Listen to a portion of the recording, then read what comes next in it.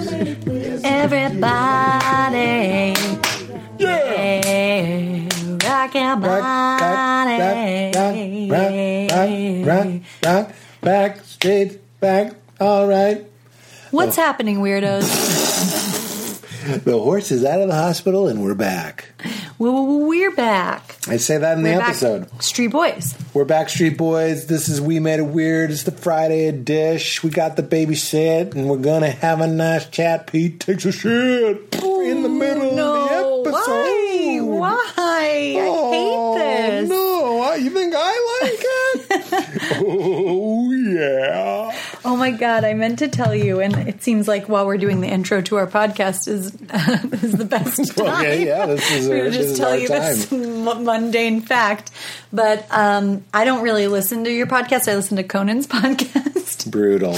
And Conan says Why would you say that? Oh, because I thought it would make you laugh. No, it is funny, but I'm like, maybe people are like, you know what? They do have a lot of the same guests. No, and it's different for people who don't spend every second of every day with you. JK, and you do listen sometimes. I do listen. I love your podcast. I do. I know. It just feels sad that I made us go here. Say it. Conan says the exact same thing to his kids that you say to me, which is when, like, he's just kind of manically doing bits, and they're like, God, come on, Dad. He's like, how do you think I feel? I'm in here. Oh, that's hilarious. That's what you say. That is what I say. That's exactly what you say. Oh, Conesies, oh, breezies. I know. As we live and breathe. Guys, it means so much that we have these Friday check-ins. They always make me feel better. I know some of you feel the same, and thank you for listening. Thank you to those of you who share with us that this is helpful for you. And thank you for those of you who, if it's not helpful, don't share. That is so funny. Thank you for those of you who don't like us for staying quiet. Oh, my God. Because we're fragile. And thank you especially to people that want to support. Every once in a while, I get very kind people that are like, what can we do to support the show? As we joke, it's a free podcast. Most podcasts are free. Some aren't free. Yeah. And I always tell them, what I'm going to tell you guys now, you know this, the best way to support this always free show is to try one of the Pete's Picks. And we have some great Pete's Picks for this week. We have Dame. It's time for everybody to upgrade that vibrator game for couple play, for solo play. It's been a long December, and there's reason to believe maybe these vibrators will be better than the last. That is a Counting Crow. But for real, Dame Products is a woman-founded company making toys for sex that close the pleasure gap. Developed and tested by real people with vulvas in Dame Labs, they are engineered to bring your solo and coupled play to new heights. They're making the world a happier place, one vagina at a time. And what a great way to show your support of the show and yourself and your sexuality and your partner. That's right. We're always talking about embodiment. We're talking about how important sex is, how important connection is. I'm a big advocate that sex toys should not be taboo. There's nothing to be embarrassed about. And if you're going to use a vibrator, Dame Products is hands down the highest quality products that we've seen and the most reputable and respectable company that I've come across. As we mentioned, they're women-owned, and they're made by sex educators and engineering whizzes. So they develop toys with the help of real humans and couples like us. They have two products that we want to highlight. One is the Arc. It's the G-Spot vibrator. Whew. Every comedian in the 80s, 90s, and even today has a bit about how difficult it is to find the G-Spot. Here's a tip. Hey, Batman, add this to your utility belt. The Arc G-Spot vibrator helps you find that perfect spot inside and out. And also my favorite to plug, and we love it too, is Palm, the flexible vibrator. Like a sexy Gumby, of course it vibrates, but it bends and changes. It's customizable to fit your needs. Every body is different, so why did it take us so long to figure this out? A flexible, customizable, solid vulva real estate sex toy toy called the Palm. We love this stuff, guys. I really want you to be healthy, happy, and getting through this time with as much joy and sexual joy as you can have. So get yourself a Dame vibrator and show your support of the show. Go to dameproducts.com/weird today for 15% off. That's dameproducts.com/weird. Val, you're the vulva in the room. Anything to add? Oh, yeah. Love your vulvas. Just give them exactly what they want. Why not? It's a great act of self-love. And if you're going to love them with the best. Love them with the best. Absolutely. Your vagina deserves the best, I think. Dame. I had to put the tag on it. Also, Val and I just upgraded to Brooklinen sheets, and I wish we had done it sooner. This is not just me reading copy. We actually have Brooklinen sheets on our bed, and it is a complete game changer. We used to love the sheets that we got when we would go to a nice hotel, and I quietly was wondering why we didn't just do that at home. The answer is sheets were too expensive. Yeah. It's crazy. I didn't need to invest that much money, and that is the same problem that Rich and Vicky had, the founders of Brooklinen. They tried to find beautiful home essentials that didn't cost an arm and a leg, and when they couldn't, unlike me, who just complained and didn't even complain out loud, I just kept it inside in my cave of solitude, they founded a company, Brooklinen, the first direct-to-consumer bedding company. They work directly with the manufacturers to make luxury affordable directly to you without the middleman, without that luxury level markup.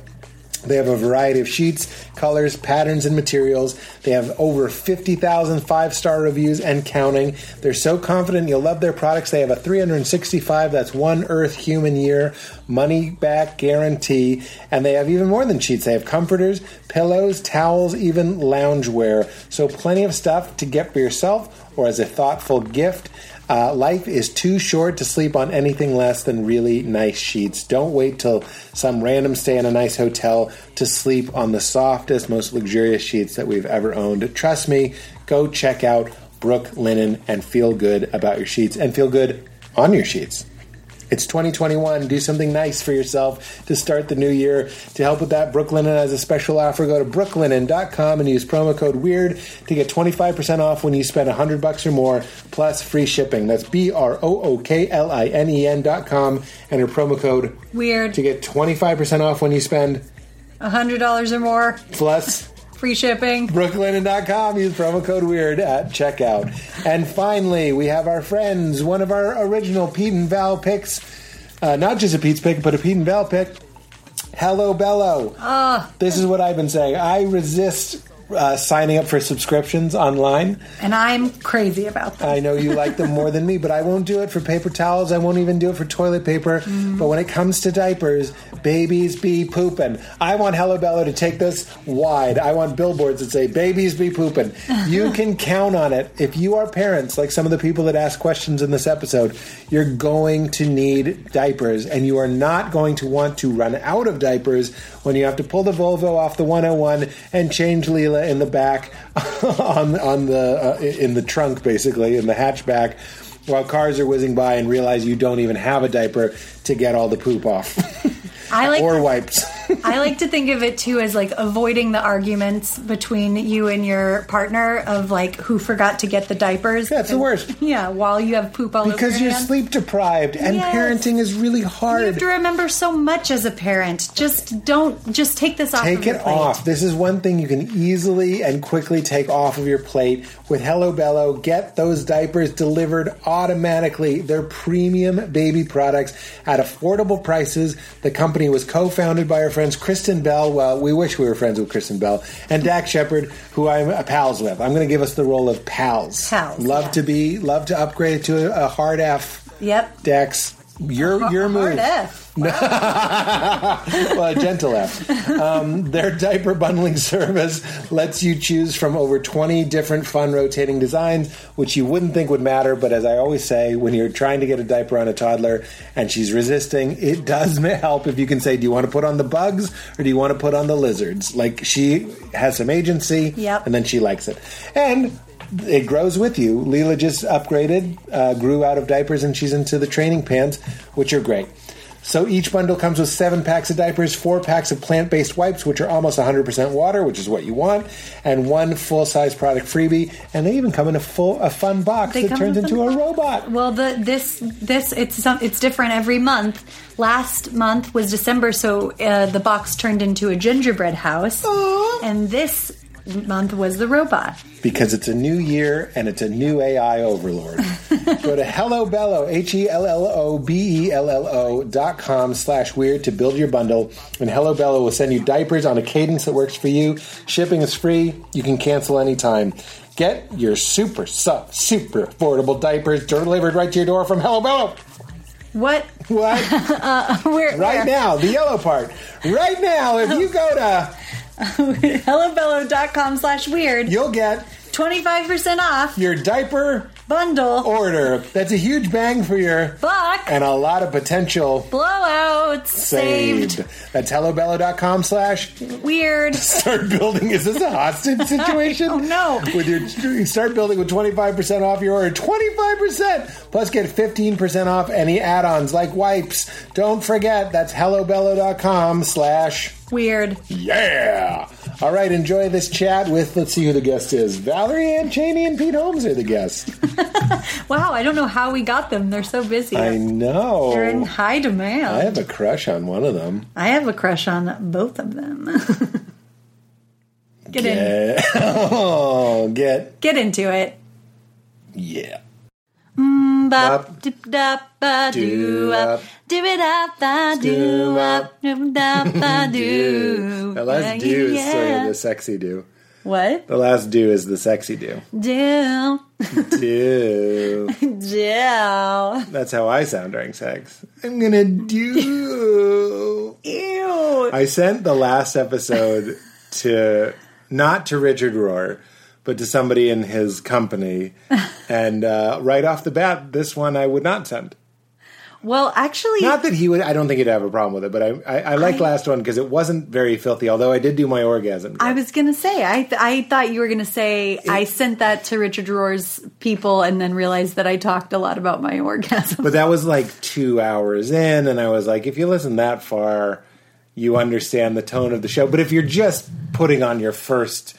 We Made It Weird episode, and I'm like, that's how I sound during sex. I'd be like, and... Oh, that's the boner? That's just like a, that's us morning radio show sound effect. Like, yeah. You get it. Look, if we weren't here to make easy jokes, we wouldn't be on a podcast. That's right. Although I hope that's not true. Hey, happy Inauguration Day. Ba-na-na. New president, and he's kind of old. What do you got, Mama? How are you? You start. Okay. Happy. I'm not paying out. It is not the inauguration day. It is the day after, and like. Hey, cool beans. Already we've rejoined the Paris thing. This isn't the Drudge Report, Valerie. Nobody gives a shit. And this isn't for our time capsule. People do. You were the one that brought up the inauguration. Yeah, that's true. All right. Well, I didn't know. The horse is out of the hospital. Yeah. So we're feeling good, clearly. Yeah. But I'm doing well. I think Bop was in my head because I was just talking to my girlfriends about rollerblading because I think I might get some blades. Oh my God. You kids rollerblading out there? You're going to wear your Bart Simpson shirt and rollerblader on the hood? Yes, I sure am. And my hot pink knee pads. I vividly remember I bought rollerblades because I had to. Wait, for what? Because I was like either a preteen or an early teen in the 90s. Oh, okay. It was and you required. had to get them. And I went on one of my patented and trademarked mom walks. But I was turning it into a mom blade. Oh, my God. So she was walking and I was blading. Helmet, wrist guards, knee pads, elbow pads. With your mom! and then with the human embodiment of a helmet, knee pads, elbow pads, and wrist guards, a mom. And we went on a walk, and I really remember this. It's maybe part of why I don't try Like if I like really had the mind for it, maybe I could be like, fuck it, 2021. I'm going to get over my balance issues. I'm going to ski. I'm going to water ski. Yeah. I'm going to jet ski. No skis. All the skis. Oh, there are skis on it. I was thinking of jet ski. What? And then a snowmobile, which does have skis, is called a snowmobile. It should be called a snow ski. Well, but skiing is a snow ski as well. Yeah, It should be called a ski-mobile. a ski-mobile. Yeah. Thank you. Ski-mobile, parentheses, for use on snow. Should be its name. I think we fixed it. Okay.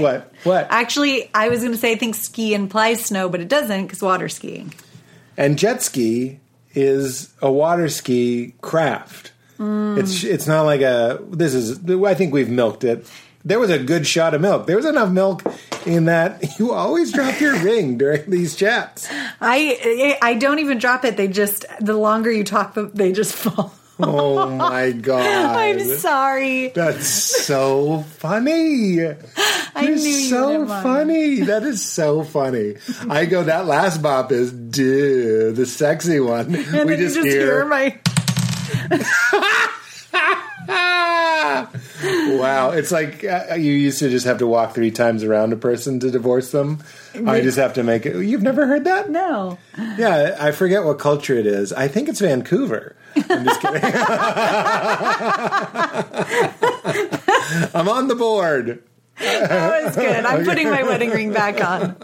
You won me. We were watching a movie last night, and I was like, 0 for 5. Like, I thought you couldn't hear me. I was like... I thought I was killing it, and I look at you, and I was like, she can't hear me. And you were like, no, I can hear you. I just was like, well, what happens is I will get sometimes very into what we're watching, and when you sometimes smoke a little weed... You get very riffy. The cops listen to this. It's not illegal. Oh. You get very riffy, and I just have to...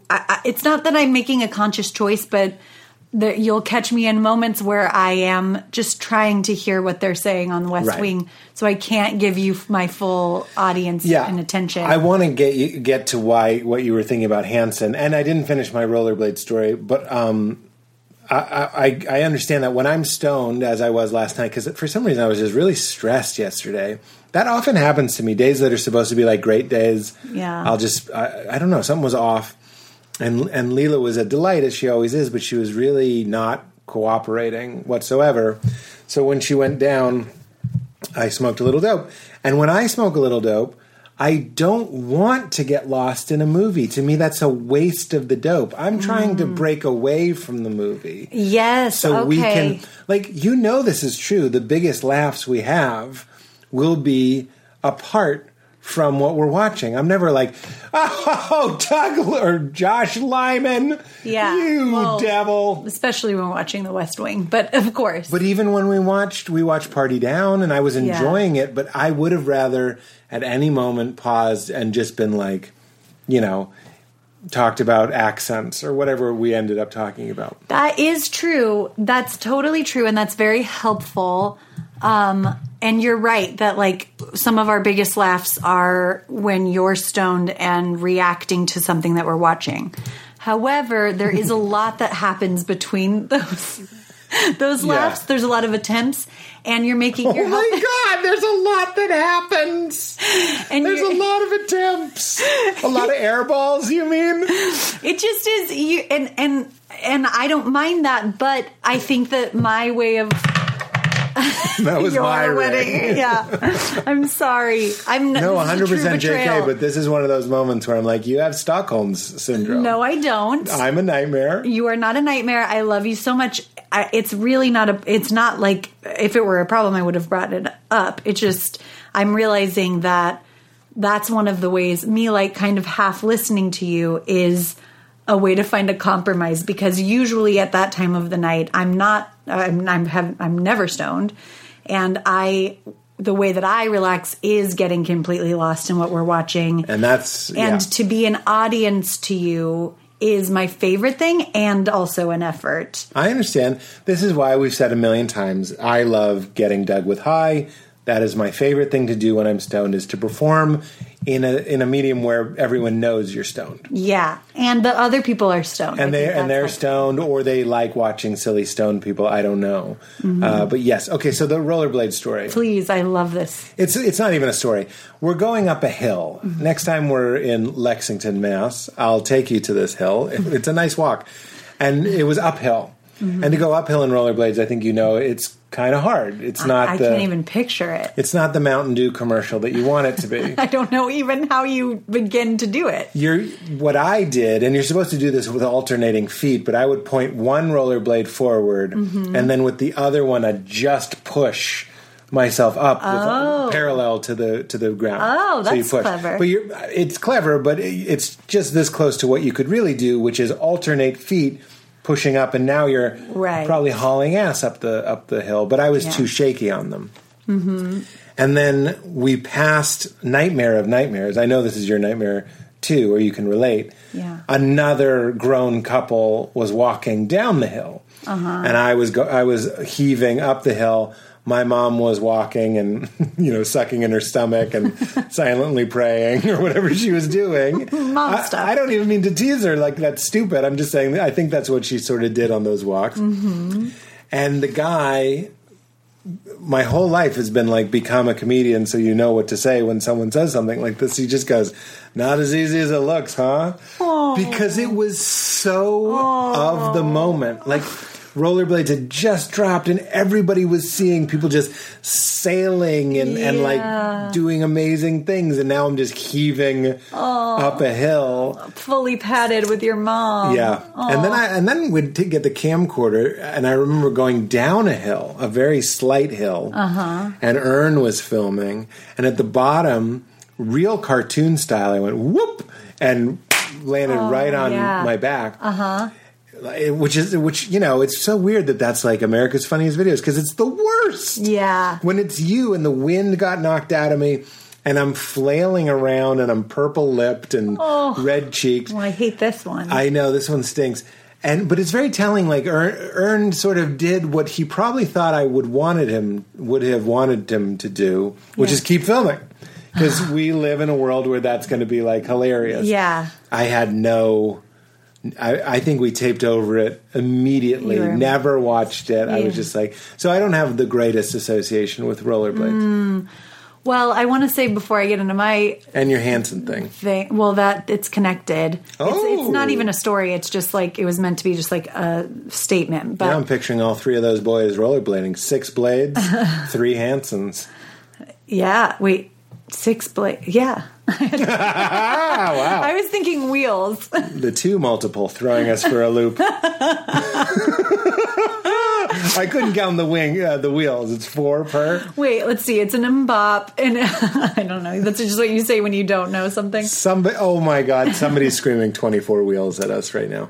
I think it's Jesus. Is that you, JC? JC. Were you ever embarrassed going on those walks with your mom? No, because usually no one would see us. It was like the highlight. If your friends had seen you, though. What friends? Ern? You mean my mom? I look back. Ern, speaking of my fundamental wound, is that I am too much. So I didn't tell you about this last night, but when I was stoned and I was alone, I sort of went to the emotional place. And I forget who I was thinking of, but I don't know. I got the sense that maybe I was bugging Kumail or something. Like I had texted him too much that day or something. And the voice came back. It was like, yeah, people don't really like you. I know this sounds so sad. But then I was just like, yeah, I'm a bit much. Isn't it funny that I say that on stage? Because that's sort of my wound is I'm like, I'm too much. Yeah. And I remember when I would call Ern, and he remembers this sort of differently, but I would want to stay on the phone so long that he would end phone calls by going 10, 9, 8, meaning he's going to hang up on 1. Because I'm just funny. Yes, I'm just riffing and singing. So I didn't want It's not that my home life was so horrible, but I didn't want to go back. I used to always was negotiating with Ern because we lived like maybe 3 miles apart, just a little too far. Mm-hmm. And I was like, if you leave now and I leave now, we can meet halfway and walk the rest of the way to your house. Mm-hmm. And then I'll just walk home. Like, that's a 6-mile walk. I'm saying that's how badly I need, not so much to get out of my house. That might have been part of it. But it was more like, and that doesn't necessarily mean for traumatic reasons. Yeah. Honestly, when I'm thinking of this, I'm thinking of boredom. Mm-hmm. And I'm thinking of this insatiable, sort of like me on the couch when I'm stoned with you, this like sweaty, purple-lipped, red-cheeked need to be seen, right? Is, again, sort of the wound. Mm-hmm. And like we would do that, and I would pretty much get to his house before I saw him. Mm-hmm. Like he would delay. He didn't want it. 10, 9. So like that came up when I was smoking dope, and I was like, no wonder you're like I want to be like, oh, people are safe, live in the kingdom of heaven. Jesus is always calling it a banquet, a feast where everyone's invited and everybody comes and we all gather together. And I really struggle with the fact that I don't like love parties and I don't love dinner parties. And because like, I'm like this, I don't know how we got here, but I was like, all it leads to is at some point they'll be like, this is too much. That's so interesting, though, because you're too much. And I am so sorry that you feel that way, but I also wonder if the like too muchness. Well, I guess you felt that way with Ern, who was a safe person. So that's not really my. I was going to say anxiety or something. Yeah, if it is a way to control the situation, because it's not too much, but. It's, you know, there is an awareness of like trying to not just like perform for every conversation. But as we're talking about this, because I agree with what you just said, and I think that's what it is, it strikes me that I will cut somebody out of my life so fast if they act like me. Like I have so little tolerance. So it's not like I think, oh, Kumail's annoyed with me. What an asshole. Yeah. I don't think that. I go back to me and go like, yeah. You're a little sweaty. Like my best friend in college was a girl named Jamie, and I used to just call her too much. And I have a very vivid memory of her answering the phone, and all her friends were there, and she was like, "What?" And I was like, "Why did I do this? Why did I knew I was calling too much, and I knew they were laughing at me, but I like."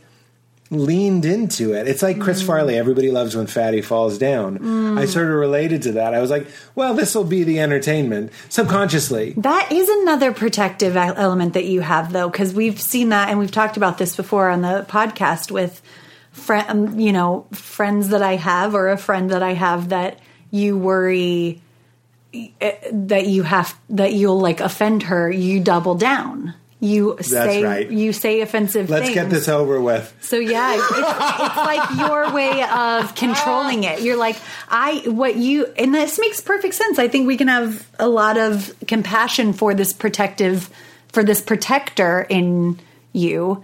That's like, I don't want to say something sincere and then have that offend you. So instead, I will say something that I know is offensive and have that offend you. It's like, to have control. To have control over it. I think my dad would do the same thing. Yeah. Like when the church group would come over, he's like, you all see me as a working class slob. I'll give you a working class slob. Like it'd go. Yeah, you're absolutely right. It's Nora Ephron's thing about if you slip on a banana peel, everybody laughs at you, but if you write about slipping on a banana peel, it becomes your laugh. Yeah, this goes. Well, Mark Maron also said comedians got laughed at when they were young, and then they became comedians to control why people laugh at them. And I really relate to that. I didn't want to fall on my rollerblades. I wanted to command the laughter, but it starts from the embarrassment and the fear of falling on your rollerblades or being too much. And that is the good part of what I love about showbiz. Like this podcast, if this is the first one you guys are listening to, impossibly, we have our date and we spend our day doing this. And that's very telling. So there's sort of like a need, you know, and when I get to act or perform or whatever, I'm like, oh, thank God. Like when I was in camp and they taught us improv games, I was just like, fucking excuse me? That's fucking excuse me. Fucking excuse me? I couldn't believe that it was like a really tall, muscly kid. And when he was in 7th grade, they were like, this is basketball. Yeah. Like all this energy that you had could finally go into something that everybody would like to watch. Yeah. And I was like, you want me to make up dumb you want me to say my name is Captain McGillicuddy? Yeah. And my boat is made out of cheese? Like you'll celebrate that? Yeah. But then the other side of it, and this is what I've really been feeling this week, because it really bummed me out. I just felt like I was waiting for my affirmation too much from the outside. I was waiting for too many emails. I was waiting for too many texts back. I was waiting for too many... just everything was outside of me. And it's no wonder... I realize this all the time, I suppose. It's no wonder that I am so interested in things that are like, no, drop anchor inside. And today I made a concerted effort. I was like, I'm not going to check my email or my phone until after noon, at which I did. And I think that, I'm so happy to be sharing this with the listeners too. I think that's one of the great secrets of happiness that I found. It might not be noon for some people. Maybe that's not realistic. But if you can get up and not start your day on the offensive or on the replying side, because then you're just setting this pattern of like, it's all about what do they think? What are they going to reply to my reply? Will they give me what I need? But when you start during the day, and if you just read a couple pages of a book you like, or meditate, or just have your coffee quietly and not let the whole fucking thing get re-downloaded to you, every email reminding you of every role you play in the world. And for me, it's not just an email. It's opening up the laptop, remembering the preposterous long password I have. Then sometimes the website I'm going to, the password isn't... This is what it feels like. You go to, let's say you go to Amazon. You have to get something on Amazon because you're in that mode now. So you've been replying to emails and you're like, well, I should get that vitamin or whatever, or that tea. I bought tea. I should go on Amazon and buy that tea. You don't have to do this now, but you're in that mode. You go to Amazon and you're logged out. So then you're like, well, my password is stored by an app that keeps all my passwords. Now I have to go into that app, but then that app is logged out. So now I'm typing in like a comically long and complicated password to unlock that. Come to find out that I wasn't in the app, I was in the extension. So then when it asks for the double verification, I go back to the app and I'm logged out again. So now I'm typing it in again. And now I'm frustrated, so I'm typing it in wrong. I mess it up. So now I have to do it again. And then you just are a cog in a system. You've lost all autonomy. You've lost all of your inner monk. You've lost all of your I am the universe. It's like a compulsion to conquer this thing. And it never stops. And then the rest of your day, you're upset and uptight, and then you're texting Kumail too much, and no wonder you are, because the whole day, the tone of the day was set that you are not enough, and you need the next hit and the next fix from a person, an app, an email, an answer, a phone call, whatever it might be. Yeah, totally. I mean, it really is, it makes a perfect sense that, and I told you this morning, that like that external validation does have a momentum. And of course your brain and your ego would latch onto that and like make that the source of your compulsion. I kind of have this feeling that like, in my experience, my brain is always just kind of switching whatever it's going to obsess about in that moment. I remember having lunch with Chelsea, and she said, it's when, like, it wasn't Instagram. We had Twitter, we had Instagram. Oh, it wasn't Vine, but it might as well have been Vine. Let's say it was Vine. And we were both on our phones. That was a sort of the norm. Obviously, it still can be the norm. Yeah. We're both on our phones. And she just said, this one of the things that makes Chelsea so funny is she'll just say what you're really feeling. And she goes, regarding Vine, it's fun to have another thing to check. because we all know what it's like to check Instagram. Yeah. And while you're checking Instagram, emails are piling up. And then you check your email, and while you're checking those emails, your Twitter replies are piling up. And then your Vine comments are piling up, or whatever it is. Yeah. And obviously, I don't know if Chelsea's still that way. We both were at that lunch. You know what I'm saying? Yeah. And I've realized, of course you're agitated. We have no practice, meaning just we're not habitualizing going, I'm okay. Jack Kornfield, I'm okay right now. Yeah. And your system is completely overstimulated. Yeah. And I'm convinced, even right now, it was tempting. My agents were just calling, and I texted them to be like, because I auditioned for something, and I was like, maybe it's about that. And it's not. It's not. And even if it was, can't I just find out afterwards? What's the difference? Yeah. They have a helicopter standing by. I have to go now? Yeah. It's really amazing that you aren't in this kind of state more often, because your job is so much waiting to hear about something that could potentially change our lives. Right. It could change your lives literally, meaning it will change where you're spending your summer. Yeah. You could be in a different city. Yes. With your baby in a new place. So, yeah, absolutely. And often not finding out until like a month before that happens, you know. Yeah. And also it's like waiting to find out if you're like going to get money for the family. Yeah, are you going to be able to cover your health insurance? Yeah. Because the health insurance comes from, I think it's acting and writing, and both of those are sort of hard to keep going. Yeah. I forget what it is. It's like 3% of SAG, the Screen Actors Guild, 3% at any time are working. And it's like 97% of us aren't. Wow. Something like that. It's a preposterous number. But don't you have to have had at least one job it's something for like the that. year to keep it or something? I think it's not number of jobs, it's amount of money. So I think that's why maybe you see some actors doing commercials or whatever it might be just to keep their insurance. Yeah, I think that might be the thing.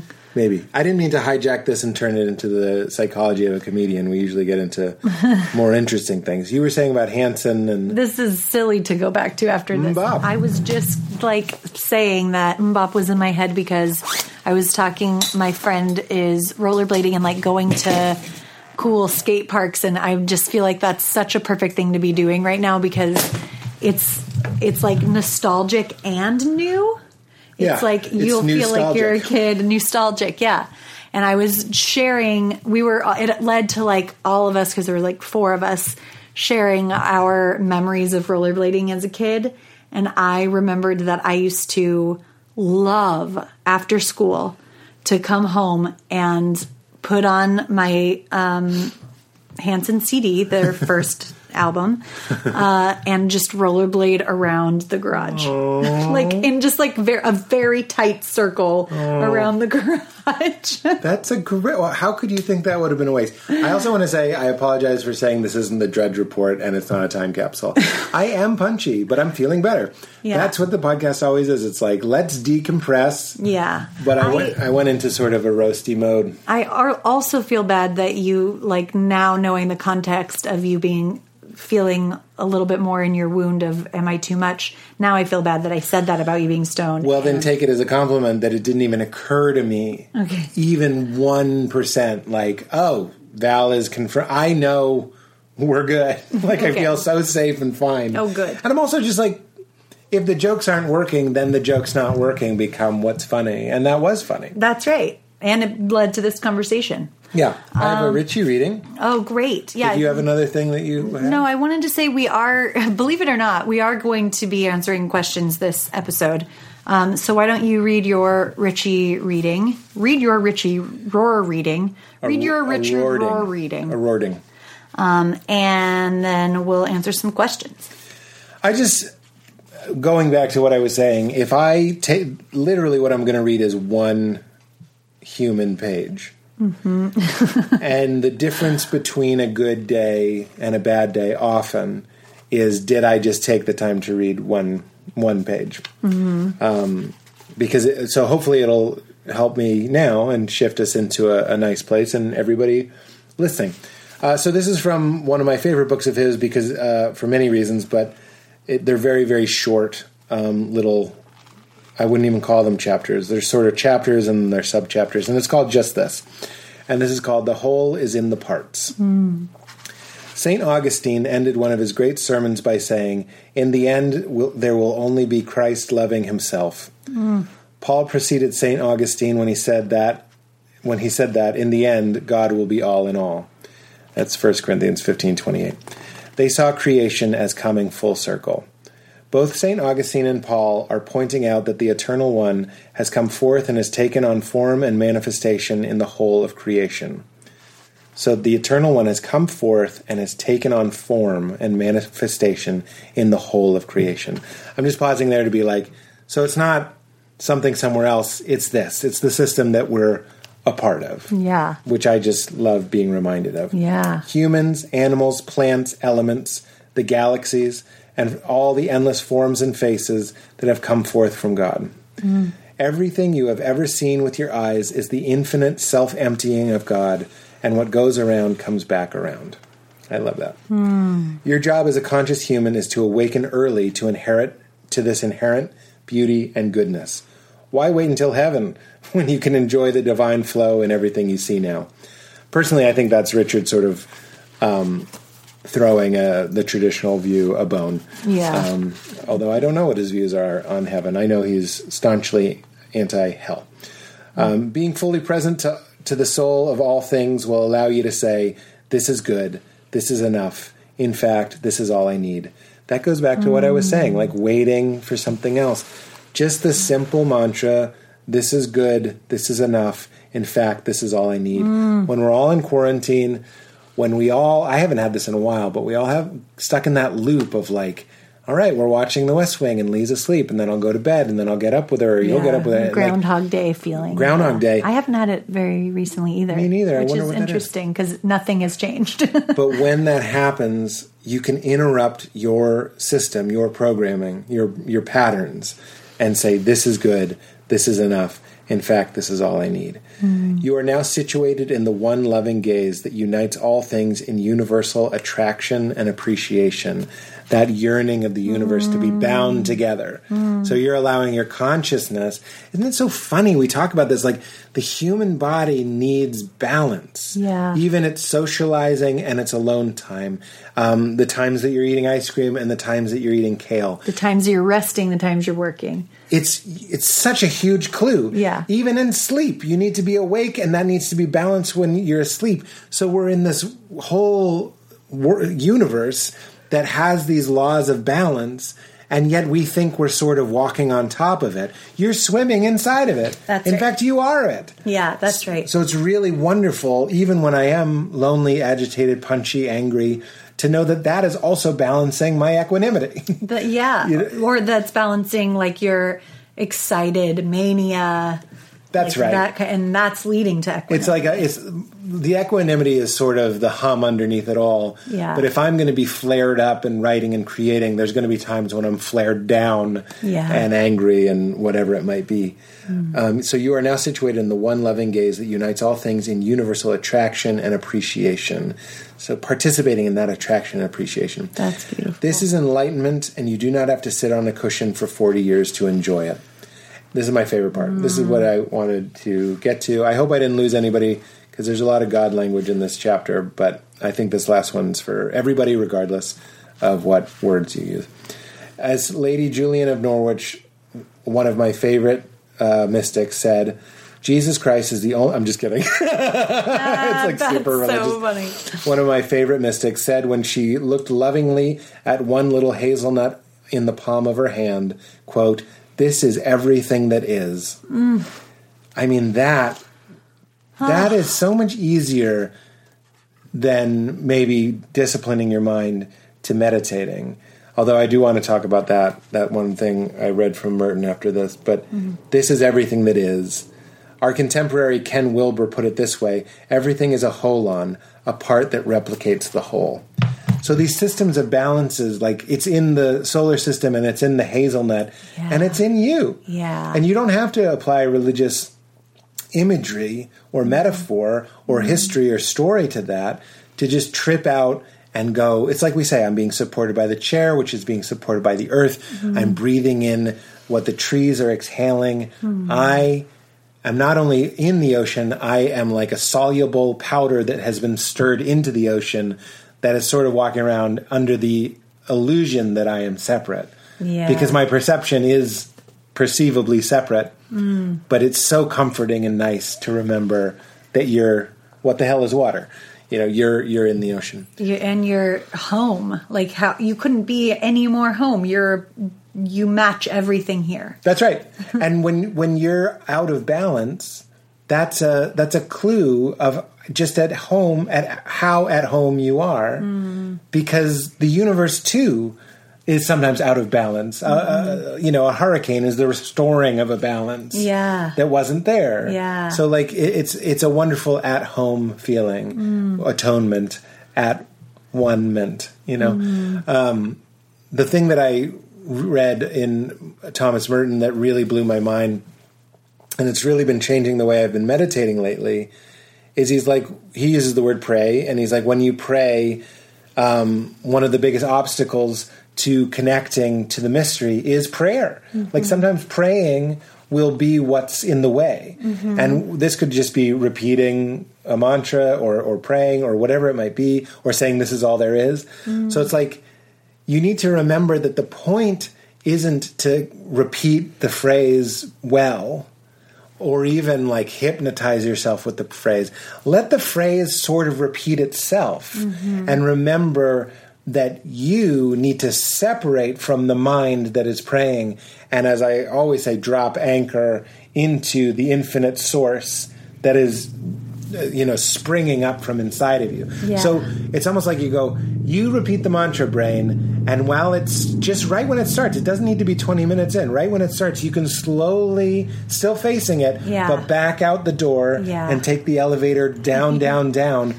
But just remembering that the point is to get into an experiential flow state of oneness, and don't focus on the mantra. Yeah. Let the mantra, he says, let prayer pray itself. He actually says, let Jesus pray for you. Kabir says, or it might be, it's not Hafiz, but it's one of those guys, says, I don't meditate.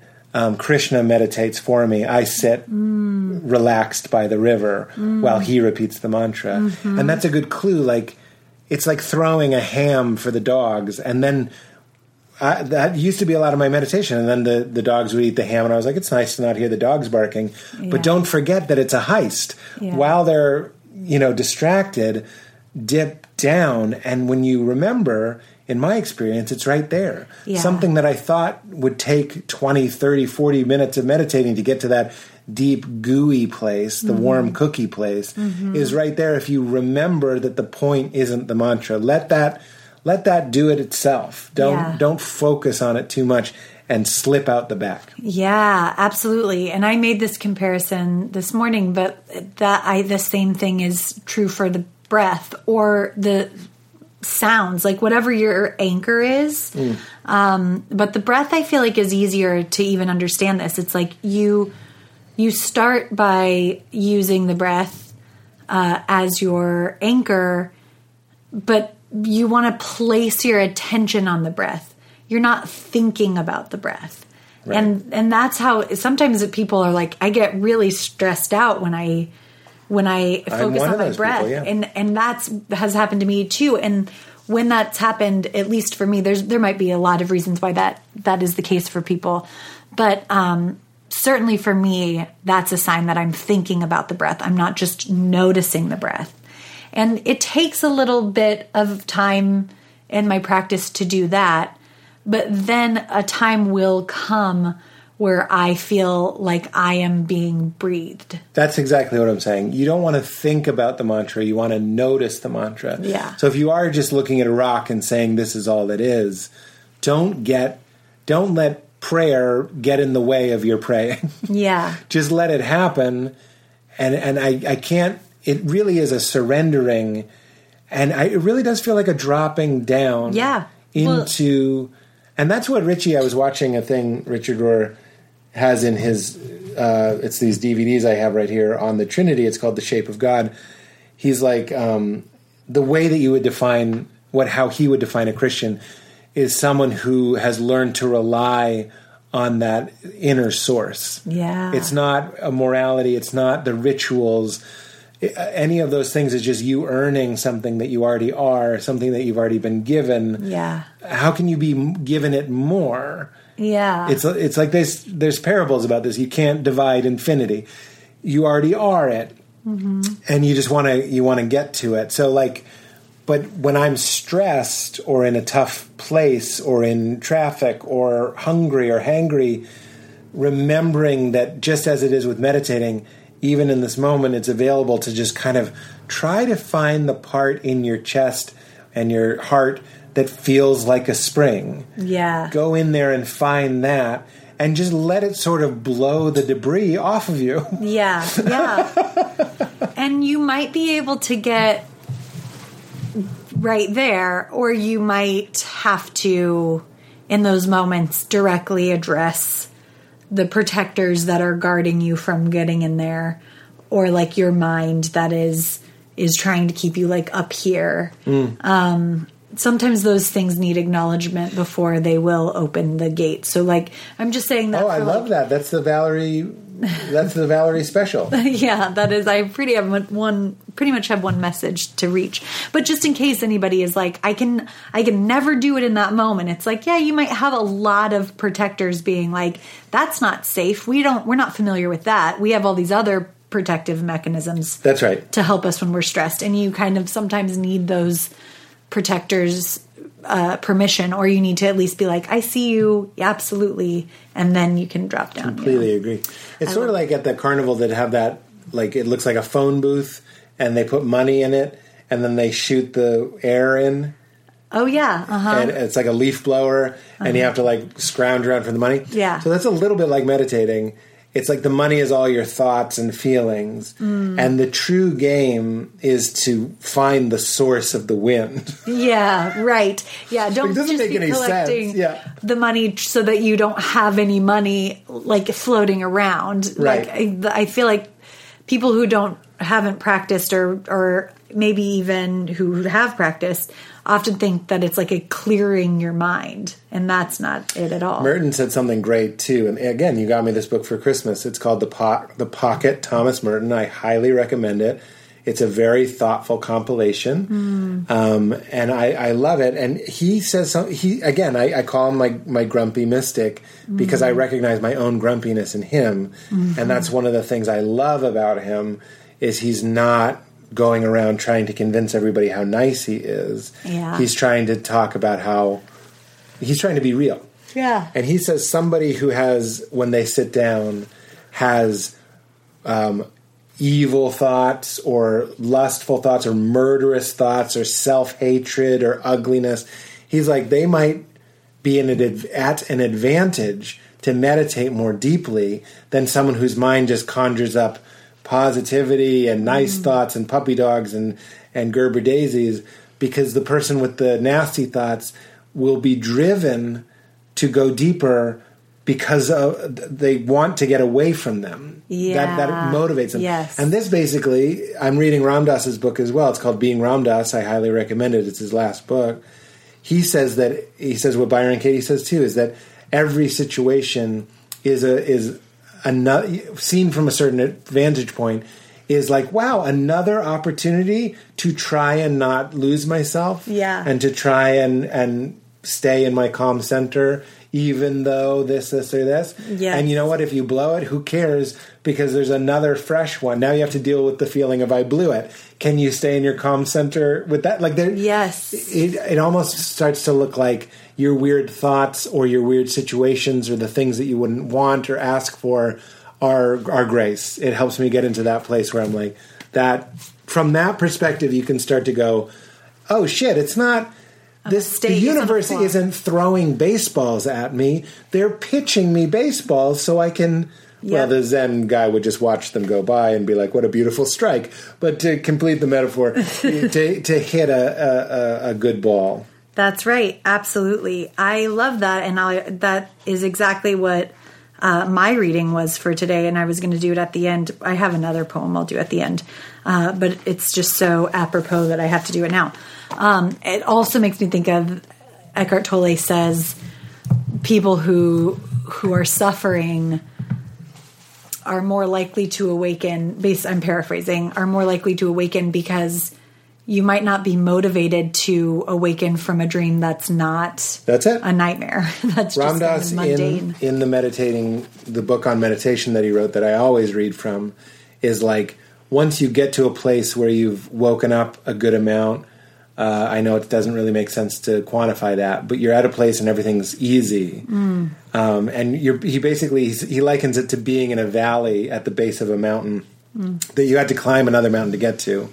And there's a cafe and there's beautiful grass and water and sunlight. He's like, it sucks to say this, but like, you need to climb the next peak and it's alone and it's scary and it might be cold and dark. You have to leave the comfort. Yeah. And he's like, because he's a reincarnation guy, he's like, most people will awaken to that level and they'll just stay there for many lifetimes because life is such a joy. Wow. I don't think he's judging it.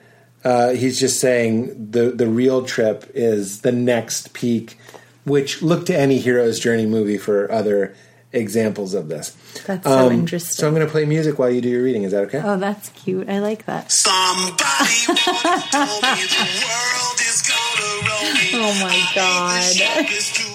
I mean, if I didn't love this reading so much, I would actually propose. No way. I really think it would be funny to try and use these words over. Maybe we'll do it after I read it. Hilarious. So this is a Rilke poem. He's great. Rilke. And I got this from... Character idea, real Keegan Michael Key. Keegan Michael Rilke. I got... Oh my God.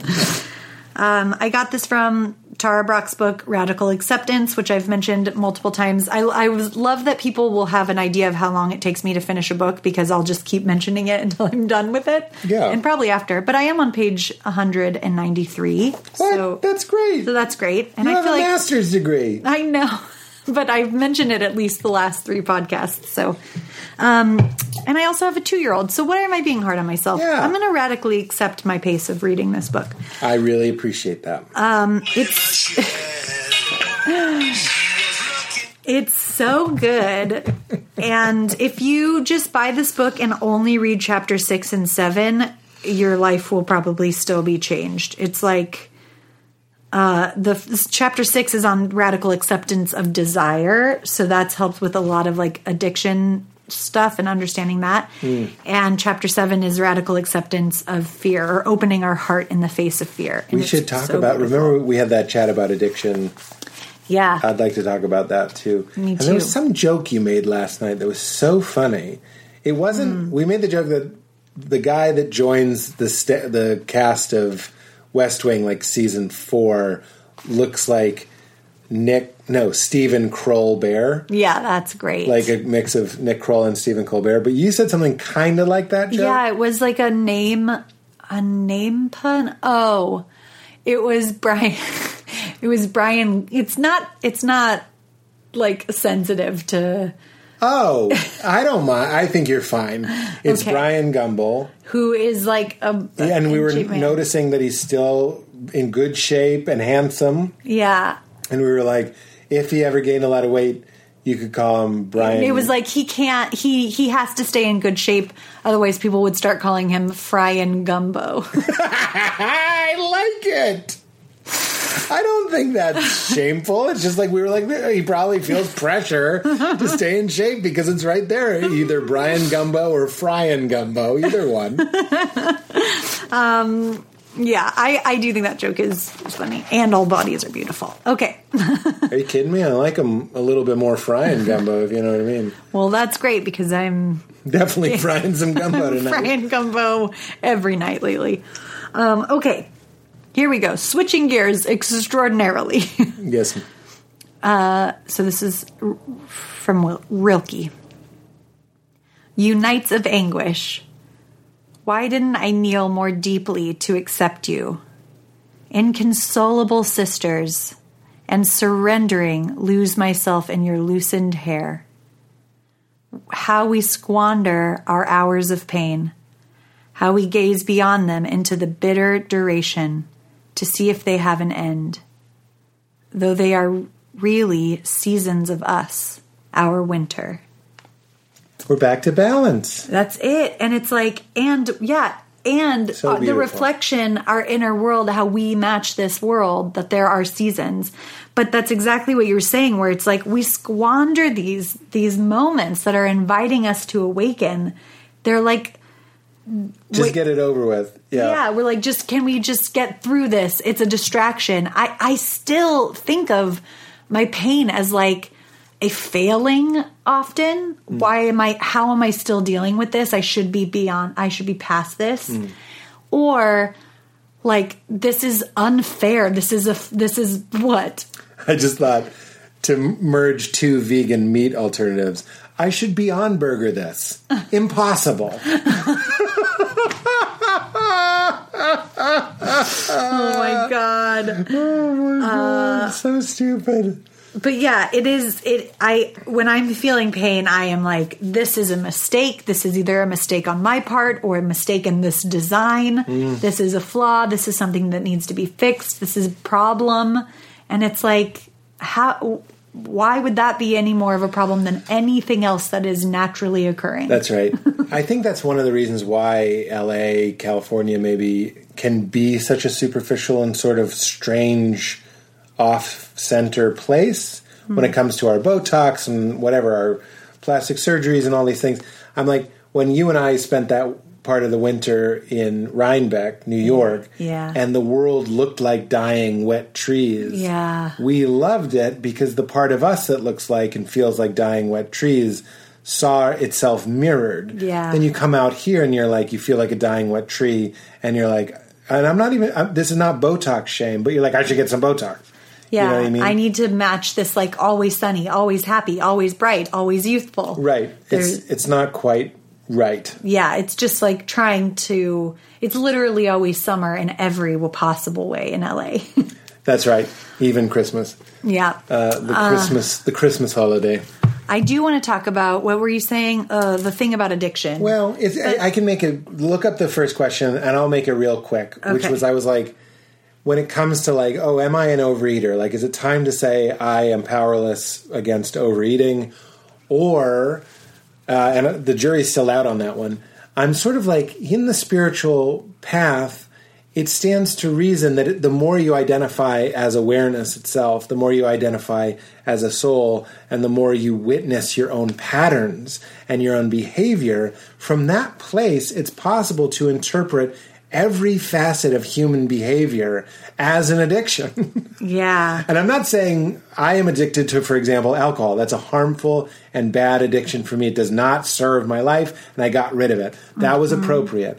But at this point in my spirituality, or whatever you want to call it, my seeking, I have to discern, Pete, is this really like a physical addiction? Like, do we need to come to earth and diagnose it and treat it as that way? Or is it the more you learn to watch your mind and watch the games it plays and the patterns it obeys, isn't it possible to see everything? Oh, I'm addicted to talking. I'm addicted to sleeping. I'm addicted to feeling clean after a shower. Yeah. When I was a teenager, I'm addicted to jerking off. Like, or am I just like, when you look at yourself from a extra personal perspective, it's possible to see the pattern and the way that you are a reactive animal to certain impeti. Yeah. And then from that place, it's tempting to go, I'm addicted to this. I'm addicted to love. I'm addicted. And I know that there's love and sex addicts. I'm not putting that addiction, down. Yeah. But I think when you're looking at your life in a critical way, as a human being, and looking for addictions and dealing with them honestly, and you're separating yourself from your passing show of your drama and trying to extricate yourself and be a soul, you have to kind of take even more time, I think, to go like, well, which is it? Because when you're a soul, everything looks like a response, a conditioned response to a bunch of shit that's not real. Yeah. You know what I mean? Yeah. Well, at the very least, that's a great way to access compassion for it, which is key. And basically, I'm going to do a bad job summarizing, so you really should just get the book Radical Acceptance and read chapter 6 on desire.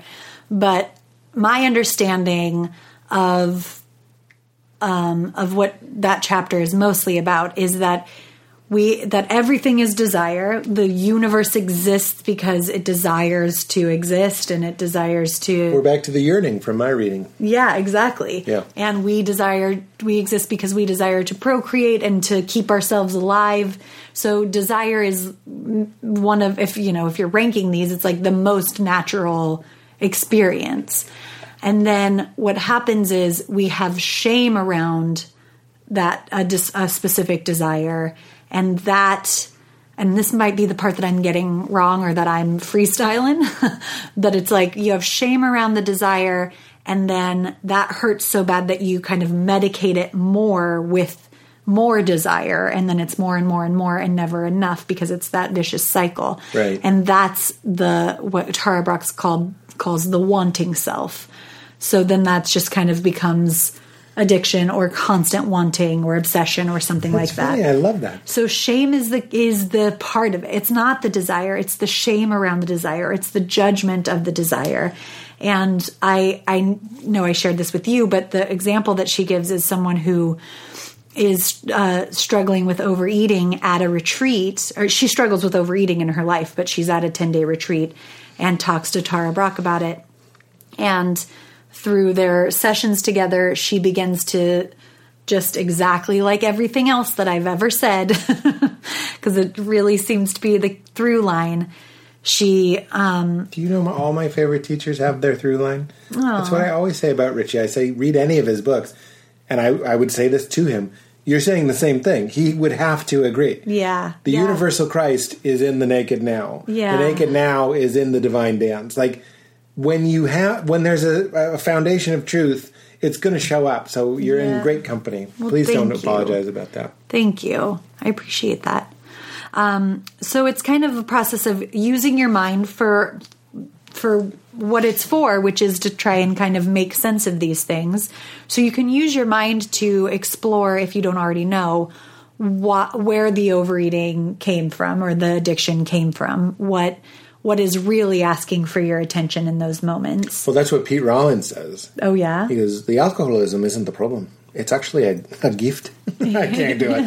But he's saying it's a symptom, and it's showing you that there's something that needs attention. Yes. That needs balance. Yeah. We're going back to balance. Something is out of balance. Yeah. Alcoholism is tricky because it could be, it's hereditary, it's a disease, it gets passed down and stuff. Yes. But it's interesting what you're saying is, I used to be like, well, overeating is a tricky addiction because you have to eat. Yeah. But any addiction is a tricky addiction because you have to want, because life is wanting. Yeah, right. So it's not just the perversion of the desire to eat or the exaggeration of the desire to eat.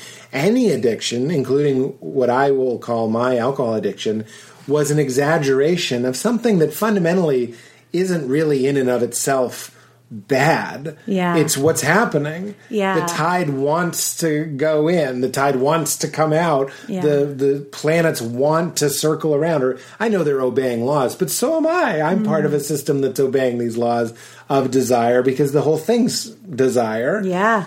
It brings me back to Ram Dass. He said, like, he was a big overeater. It's in Be Here Now. Mm-hmm. And then the more simple and more quiet he got, it resulted in less overindulgence because he knew that just wasn't where the juice was. Wow. But like, unfortunately, so often I just go like, let's fix the overeating, when really what I should be doing is what I'm also doing, is just trying to get smaller, quieter, and stiller. That's exactly it. Ben Stiller. I mean... Jerry Stiller. So what's his dad? Is it Jerry? Yeah, Jerry, I think. I need to get more quiet! That guy needed to be stiller. Yeah, Serenity Now. Oh my God.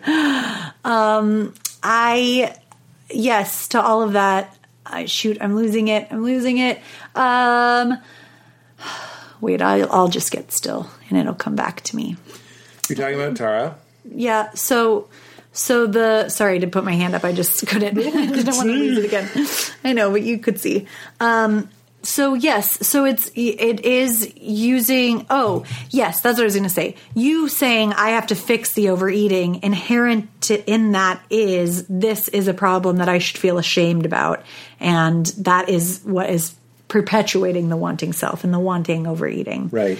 So you start by using your mind for what it's good for. It can explore where those things came from. That's what like good, like talk therapy that's only focused on like your brain will do. And then once you have that and you know what the reason is, you can drop down into your body and just notice the sensation of the craving and what that feels like in your body, and even like invite it to get bigger, just trying to fully accept that craving for what it is and just sit and be with it. And then using the information of why you started overeating or whatever this addiction is, you can say in this book, she has the woman say, it's not my fault. And like, you can touch your heart. You can give yourself that love. Which we all I resist that every time. Like in Good Will Hunting where he goes, it's not your fault. Yes. I'm like, I relate to the kid that's like, shut up. Yeah. But that's why it's important to drop down into your body first, because your body knows it's not your fault. It's your mind that will insist that it is. Right. And so, or insist that it's not. Like there is a way that you can get, this is why, and I think I mentioned this last time, Tara Brach really mentions that really expresses that radical acceptance has two wings. Mindfulness, so the mindfulness is getting really familiar with your patterns, understanding why you are a certain way, and also it is just noticing and being really familiar with your emotional world and your internal landscape.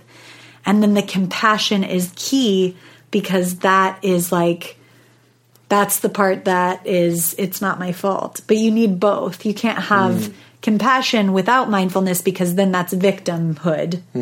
And you're not actually looking at yourself with clarity. And you can't have mindfulness without compassion, because then you're just going to be obsessed about like what you think needs fixing.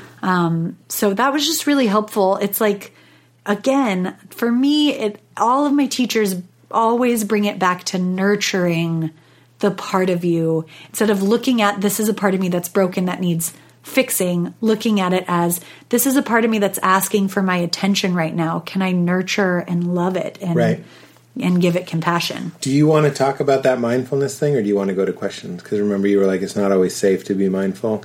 Oh, yeah. I do want to get to questions, because I feel like this was supposed to be a question episode.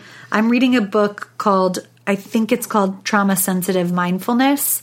I'll give you more information on the upcoming episodes, because I'm literally only 5 pages in. We'll get to it later. But I do think it is important, because we talk a lot about trauma and we talk a lot about mindfulness, to know that just basic mindfulness, people who are researching this are finding that like just basic mindfulness isn't always totally safe. If you have a history of trauma, it can bring up a lot of stuff that you might not be resourced yet to deal with. And Tara Brach talks a lot about that in Radical Acceptance as well.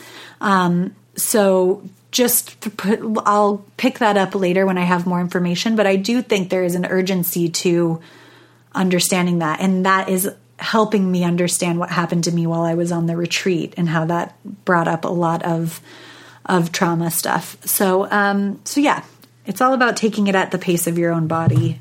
That's what I'll say so far. Okay, let's do some questions. All right, so this is from Matthew Huffman. Ooh. Hey, Val, question for the podcast. My wife and I just had our first baby. Congratulations, Matthew. A sweet baby girl named Hadley Ann. Hadley? Hadley. Oh. That's the cutest name. And also Ann with no E is my middle name. Valerie Ann. She is almost 3 weeks old. I'm going to cry. And I love hearing y'all talk about parenting. So I was hoping you could share some of y'all's experience, insights, and wisdom on caring for a newborn consciously and spiritually, and just practically in general. Thank you. Grateful for you all. Well, I have a feeling we're not going to get past this one question. I don't know. We've said a lot of it on the show. Yeah, that's already. true. Not to say what a silly question. We don't have to belabor it. That is, well, I have one great book recommendation, which is called The Conscious Parent by Shefali. I don't know how to say her last name, but it's Tsabury, I think. With an introduction by the Dalai Lama. Yeah, and a blurb by Eckhart Tolle. So just really into that stuff. It's funny, I make fun of that, but I remember you were reading it, and I was like, pfft.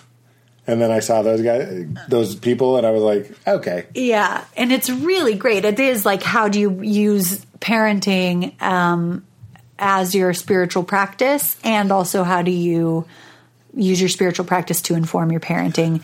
And it covers kind of all ages, but the first couple chapters, I think, are on the infant stage. And I remember I read it when Leela was a little bit older. And I wished I had read it before, because it talks a lot about like basically allowing yourself to die in those moments, like how we resist. And I really, really did this.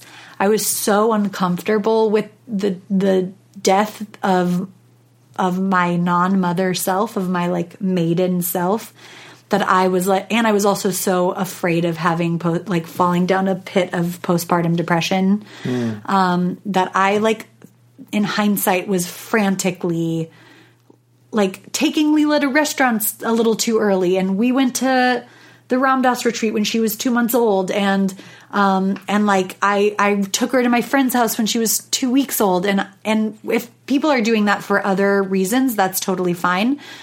There's no judgment on the actions. It's just that in hindsight, I could see that I was frantically trying to cling to what parts of me I still recognized. And she kind of suggests just surrendering into the weird kind of ethereal, sleep-deprived existential place that you'll be in for a little while, where you're like, what is the me who is a parent now? Like I'm suddenly reborn, but I don't know this person at all. And that you mean yourself, yeah. And the baby.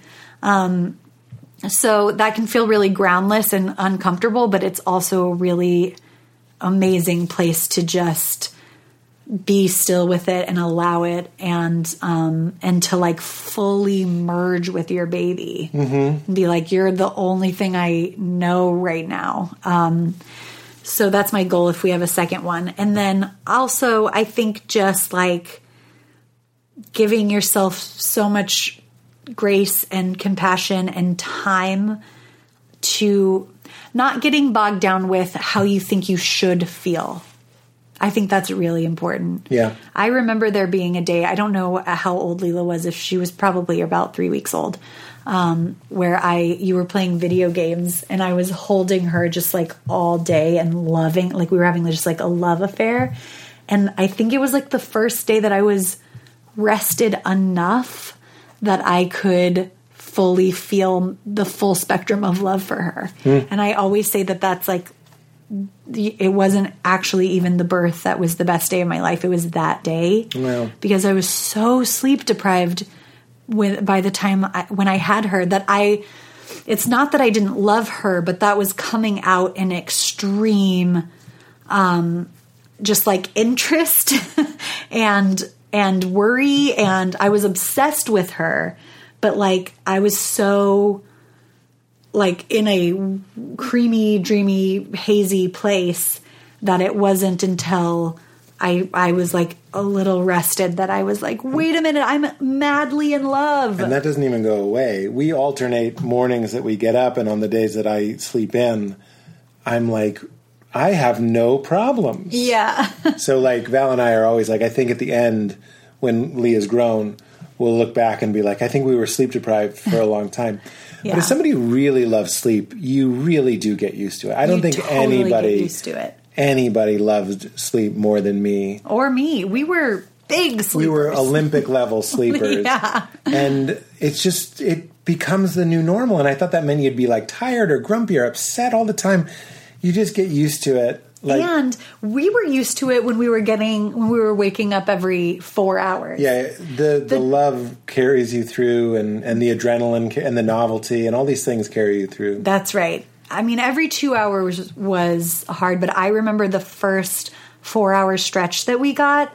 It felt like I had slept 12 hours. Yeah. So you do like adapt to that. Yeah. Your body knows. Your body kicks into gear. They were asking for the spiritual angle too.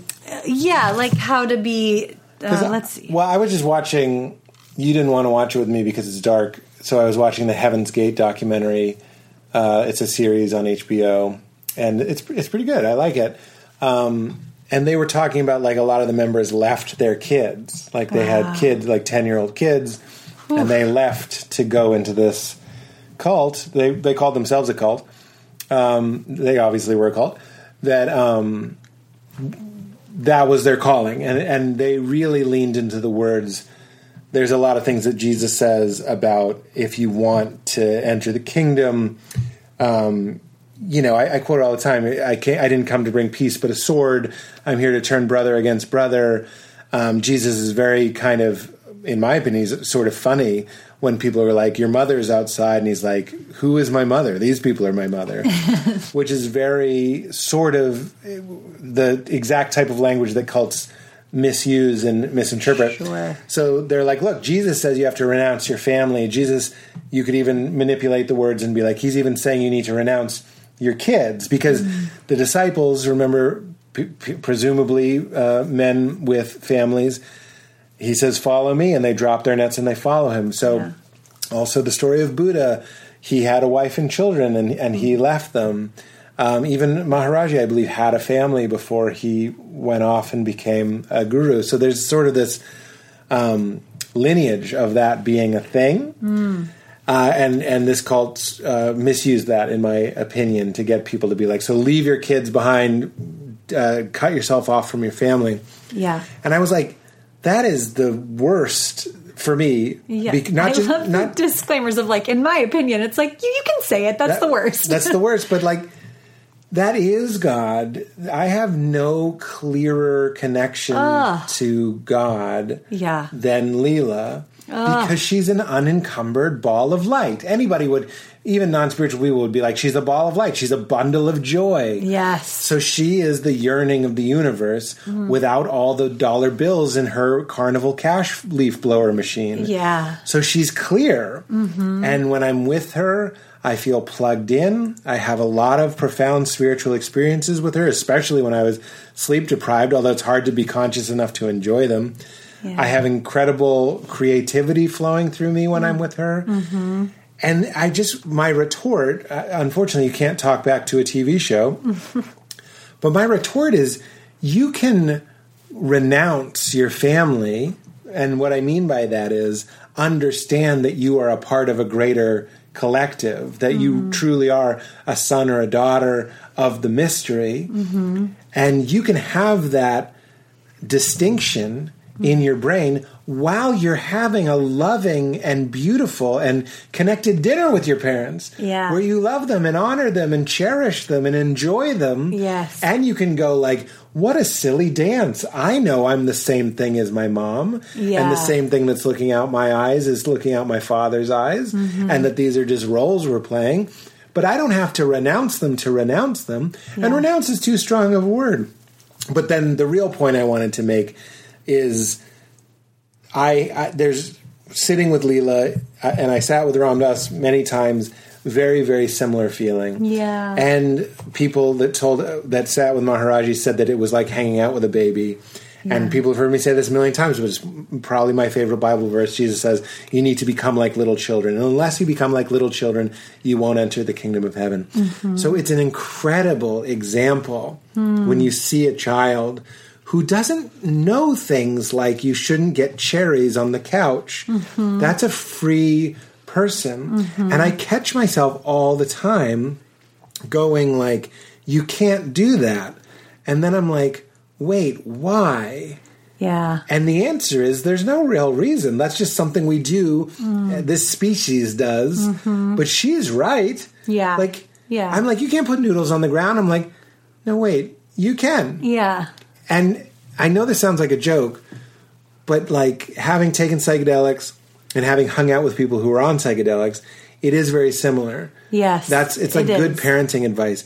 I know it sounds crazy, but if you consider that they are sober, obviously, but they're having a trip of reality where everything's new. Mm-hmm. Her brain programs haven't started filling in gaps and prioritizing things as important as unimportant. Mm-hmm. So when she's in the tub and she's really emphatically asking me to turn the water back on, and I'm like, but the water's already full. I'm in the tub with her, and I'm like, it's going to splash over. I'm like, turn the water back on. Yeah. If somebody was on LSD or something and they were having a great trip and they're like, turn the water back on, I wouldn't be like, it's gonna overflow. I would have compassion for their level of wonder. So when I consider that Leela in her natural state is as fascinated as someone in a peak spiritual state or a drug state, it helps me go like, of course she wants to play one more round of I chase her around the house and then she tumbles into a stack of paper towels that we put up in the living room. The same compassion and understanding I would have for myself on psychedelics or someone else, I have for the baby. And put on groovy music and be silly and make sure they feel safe. I mean, it's all there. Yeah. Make sure they eat. Similarities. Yeah. She's going to be too fascinated with the world to eat. You have to remind them to eat and drink water. Yeah. It's a very childlike place to be on certain chemicals. Yeah. No, absolutely. And there is a lot of, like, I used to go on walks with Leela in the baby carrier and like try to see the trees and everything the way that she was seeing it, like try to see it brand new. I mean, it is, and you will find that you cannot avoid opportunities to reparent your child self while you are parenting this child. Like, your stuff will come up and you have an example now of what it's like to nurture that thing that's just wanting your attention. Yeah. And more practical advice, I would say, because that's great, spiritual stuff. I would say, all of that being said, I think there were points yesterday where both of us were not able to do that, and we were frustrated with Leela. And in that case, like, try to tap out as much as you can. Tap out, ride it out, all the outs. Yeah, thank each other a lot. If you can thank each other, we thank each other for the smallest things. And in fact, usually when you say, thank you for doing the dishes, I say, thank you. I think of, like, what did I see you do that day? And I'm like, hey, thanks for taking out the trash. Or, like, you say, thank you for cooking dinner. And I say, thanks for watching Leela so I can cook dinner. Right. Like, I think thanking each other is so big because you're just naturally going to be, there are going to be some days where it's so taxing that you feel like you are doing so much and it's not being seen or appreciated, because it's not going to be seen or appreciated by the child or the baby, at least not directly in that moment. I think I thought of a good example. We were in the tub last night and she wanted to take her Daniel Tiger trolley in the tub. Yeah. And she was just in a mood. Like, she's been in a mood the last few days. She's been as good, delightful as she could possibly be, and then it spiked with, like, very intense meltdowns. Yeah. And what's frustrating about the meltdowns is you're giving her what she wants. Mm-hmm. She loves when I cover myself with a blanket and then she jumps on me, which can actually be quite painful. Yeah. So I'm doing it, and she's having a meltdown. So it's a unique frustration. Yeah. And these are the moments where you have to go into the inner spring, not to retreat from the experience, but to see it for what it is and be like, it's okay that she's having a meltdown. It's not your fault. It's not your fault. Yeah. So we're in the tub, and she's just she didn't want me to wash her at all. And that's my point. There's moments where you go, you need to wash your booty. Yeah. You need to wash your booty. And then you go, is that true? Yeah. Is this really necessary? But then even better, she wants to take the trolley in the tub. Yeah. And I'm trying to explain to her, you can explain more and more, but it's harder. If we put an electronic toy in the tub, it will break. Yeah. So I go, this has batteries, so we can't put it in the tub. And she's just flipping out. Yeah. Like, she's standing up. It's getting dangerous. Yeah. So that's a really good example of what I'm talking about when you have to call into question, what rules are you following that maybe later, when she's a little bit older, we can go, don't put a toy with batteries in the tub because it'll have a consequence that you'll understand.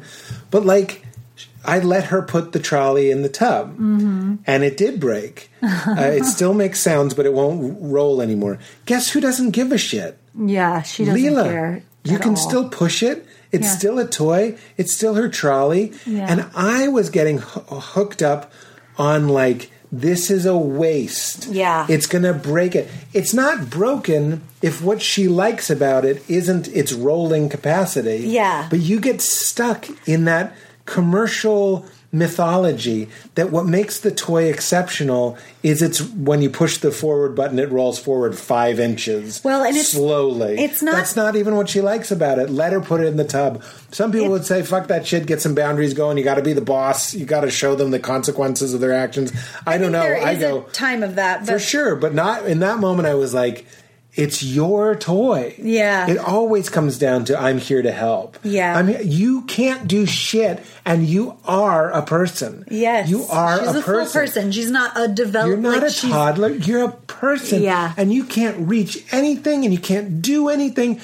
I am your Iron Giant. And if you want the trolley in there, it's not just to spoil you. It's because you can't do it. And stopping you is like if somebody came in here and turned off this podcast. That's how it would feel to her. Well, yeah, she has no reference for that. Like when you are, somebody explained it to me this way.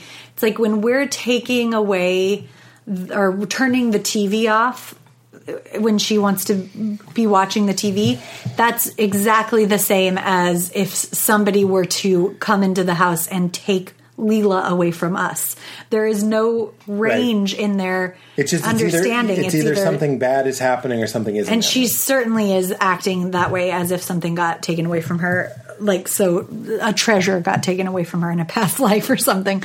I wanted to say, even more than that, I do think that for me, the more stressed I get, the more rigid I get.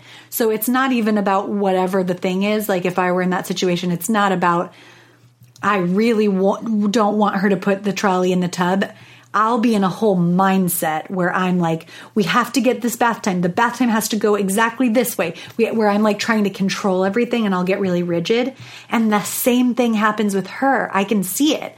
When she is feeling a lot for whatever reason, she has no flexibility of like what she has her idea of what should be happening and she freaks out. And sometimes I've laughed at moments where I realize we're in like this standoff and we're both doing the same, our own version of the things. And I have to remind myself that I'm not the 2-year-old, I'm the adult. That's exactly my point. So I have to bend when she can't. She's overreacting about wanting the trolley in the tub. I'm overreacting about not wanting to ruin the trolley. Yeah. Between the two of us, I Who's will the one be the that's one gonna to change? yield. Yeah, yeah. And it's like in the morning, there's some mornings she wakes up, it's cold outside, it's dark, there's nothing to do except maybe watch. There's this great thing on Amazon Prime, actually, where they read children's books to you, which is still TV, but for some reason, I feel like it's slightly better.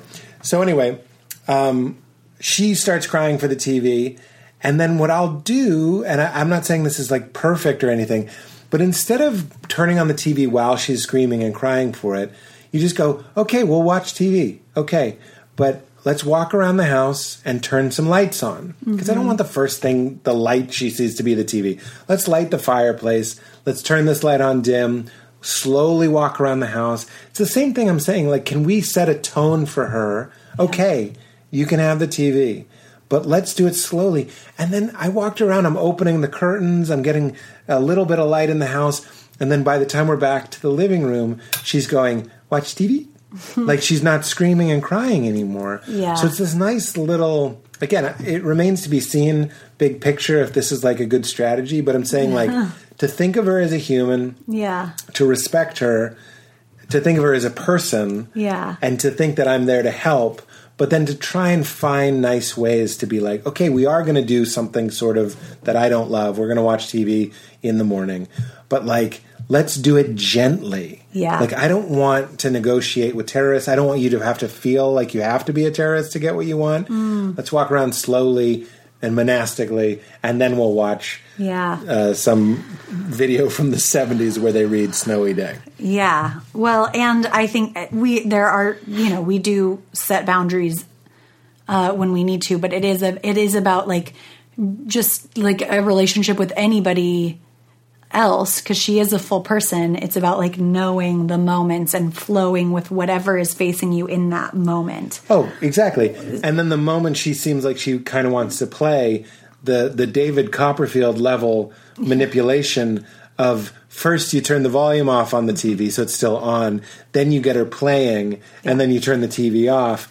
But all of that is the same piece of advice, which is like, see her as a legitimate human being with needs, and the same needs as you, and also try to meet them in a way that steers her closer to reading a book with you, or playing toys with you, or going outside with you. You're like bumpering the bowling alley a little bit. Yeah. But I also think, today also what happened is she wanted to play with the cleaning supplies under the sink, and you said no. Well, she loves spraying them in her mouth. Yeah. Because she has a play one with water, and I'm like, she's going to take this Clorox and spray it in her mouth. So it's like, no. Yeah.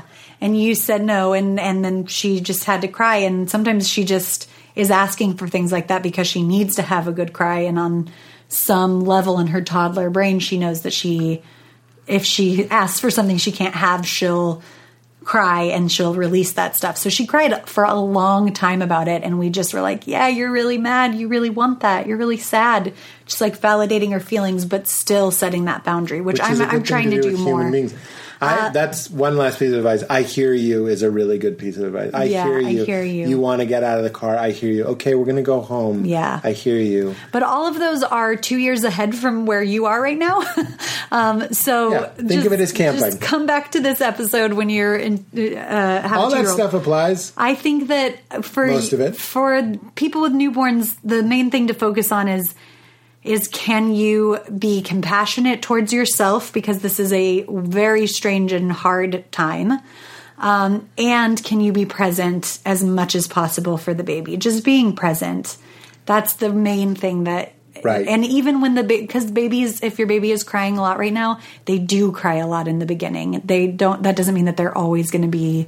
But don't postpone your enjoyment of the baby to when they stop crying. That's right. The real up level is like, they are crying, we are going out of our minds, and trying to find the laugh and the enjoyment. And you were really good at being like, I mean, sometimes it just drove us crazy, and we both have a lot of funny stories about losing our minds because she was crying. But you were also good at remembering in those moments, I waited so long to hear your cry. Yeah, that's right. This is what your cry sounds like. Yeah. And I did. Boy, it's all in the 10-month just in gestation period is so helpful. Yeah. It prepares, I can't speak to you, but I know it prepared you for the whole process. Yeah. And I was looking forward to seeing her and holding her and hearing her. Yeah. And when you're holding her, seeing her and hearing her, but it's not what you wanted to hold, hear, or see, like, fuck you, dude. Yeah. Like, you got what it's here. Yeah, she's here. So it's always, don't postpone your enjoyment till when she goes to bed or when she stops crying. Try to enjoy whatever's happening. And by the way, that's just good advice for life. This should be a quick one, so not like that one. That took us like 30 minutes to answer. Val, all the things Pete... Okay, that's a compliment, so I won't read that, but thank you. This is from Millsley221. Millsley! Millsy. I'm trying to search back to the PTSD symptom you described of being absent from yourself, like you were not part of your being. What did you call that? This is a really common trauma response, and I would have either called it dissociation or fragmentation. Those are often like kind of described in conjunction with each other. But dissociation is like leaving your body. And some people really experience actually like witness, like they've left their body and they're looking outside at themselves. Or you just experience that with like just I would numbness. Think that's a trauma-induced externalization. Like that could be a real astral sort of phenomenon that was induced by trauma that you couldn't... What I'm saying is they might be achieving something that people that are meditating are trying to achieve. Yeah. but their body or their soul or whatever is doing it for a reason other than sitting and trying to do it. Yeah. And then the other one is fragmentation, where you just kind of, you feel like, if you've seen Inside Out, where they go into the abstract thought and they become like different shapes and like you just feel fragmented. You don't have a whole sense of yourself. And it's all protective measures to try and cope with what happened, which is, I'm learning, I just read something that was like, the trauma is not the event. It's the reaction to an event that happened where you didn't have enough resourcing to be with it. So you got emotionally flooded. So our body finds, and our mind, our system finds really creative ways to protect ourselves against that. And so it makes a lot of sense that dissociation and fragmentation would be symptoms of that. So yeah, to this person, I would also just recommend that book that I just started. So I can't fully speak to it, but I can tell it's going to be a really good one, called Trauma Sensitive Mindfulness. It might be Trauma Sensitive Meditation. But if you search that, either of those words, you'll come up with it. It's funny. I experienced depersonalization, which is maybe in the same family. And maybe I use that word too. Yeah, I think I liked your words. I wasn't passive aggressively correcting you. I just, the first time I smoked pot, I was 28, and my brother brought it to me, and I had just gotten divorced, or my wife just left, so we were in other separate apartments, and we smoked weed, and my brother likes weed, and so it was very strong, and so for like 2-3 weeks afterwards, I felt like someone else was living my life, and it was horrible. Yeah, that's yeah. And I couldn't be funny. I couldn't do improv. Stand-up was very difficult to do. Some people here would say, so it didn't wear off. I blew auditions, all this stuff. And I'm just now realizing, as you're linking it to trauma, what never even occurred to me back then was my wife had just left me. Yeah. So like the weed, to use Richie's word, occasioned it. Right. I was going through a dissociative period. Yes. Where my life did feel out of my control. Yeah. Where I was dissociated from my body. Yeah. Aggressively. Sure. And then I smoked weed. But then for 3 weeks, so without a doubt, I think it's 36 hours, or I don't know how long weed stays in your system. Yeah. But it's out of my system and I'm still feeling it. It was a trauma response. Yeah, absolutely. That's so fascinating. I just want to sympathize and commiserate that I know what that feels like, and it's horrible. And it does get better. It does go away. Yeah. And sometimes it's not caused by what you think it's caused by. Right. I mean, and it might not just get better through time. You might need to do trauma work. If you think that it's because of trauma, then you definitely do need to do trauma work, because time doesn't fix trauma.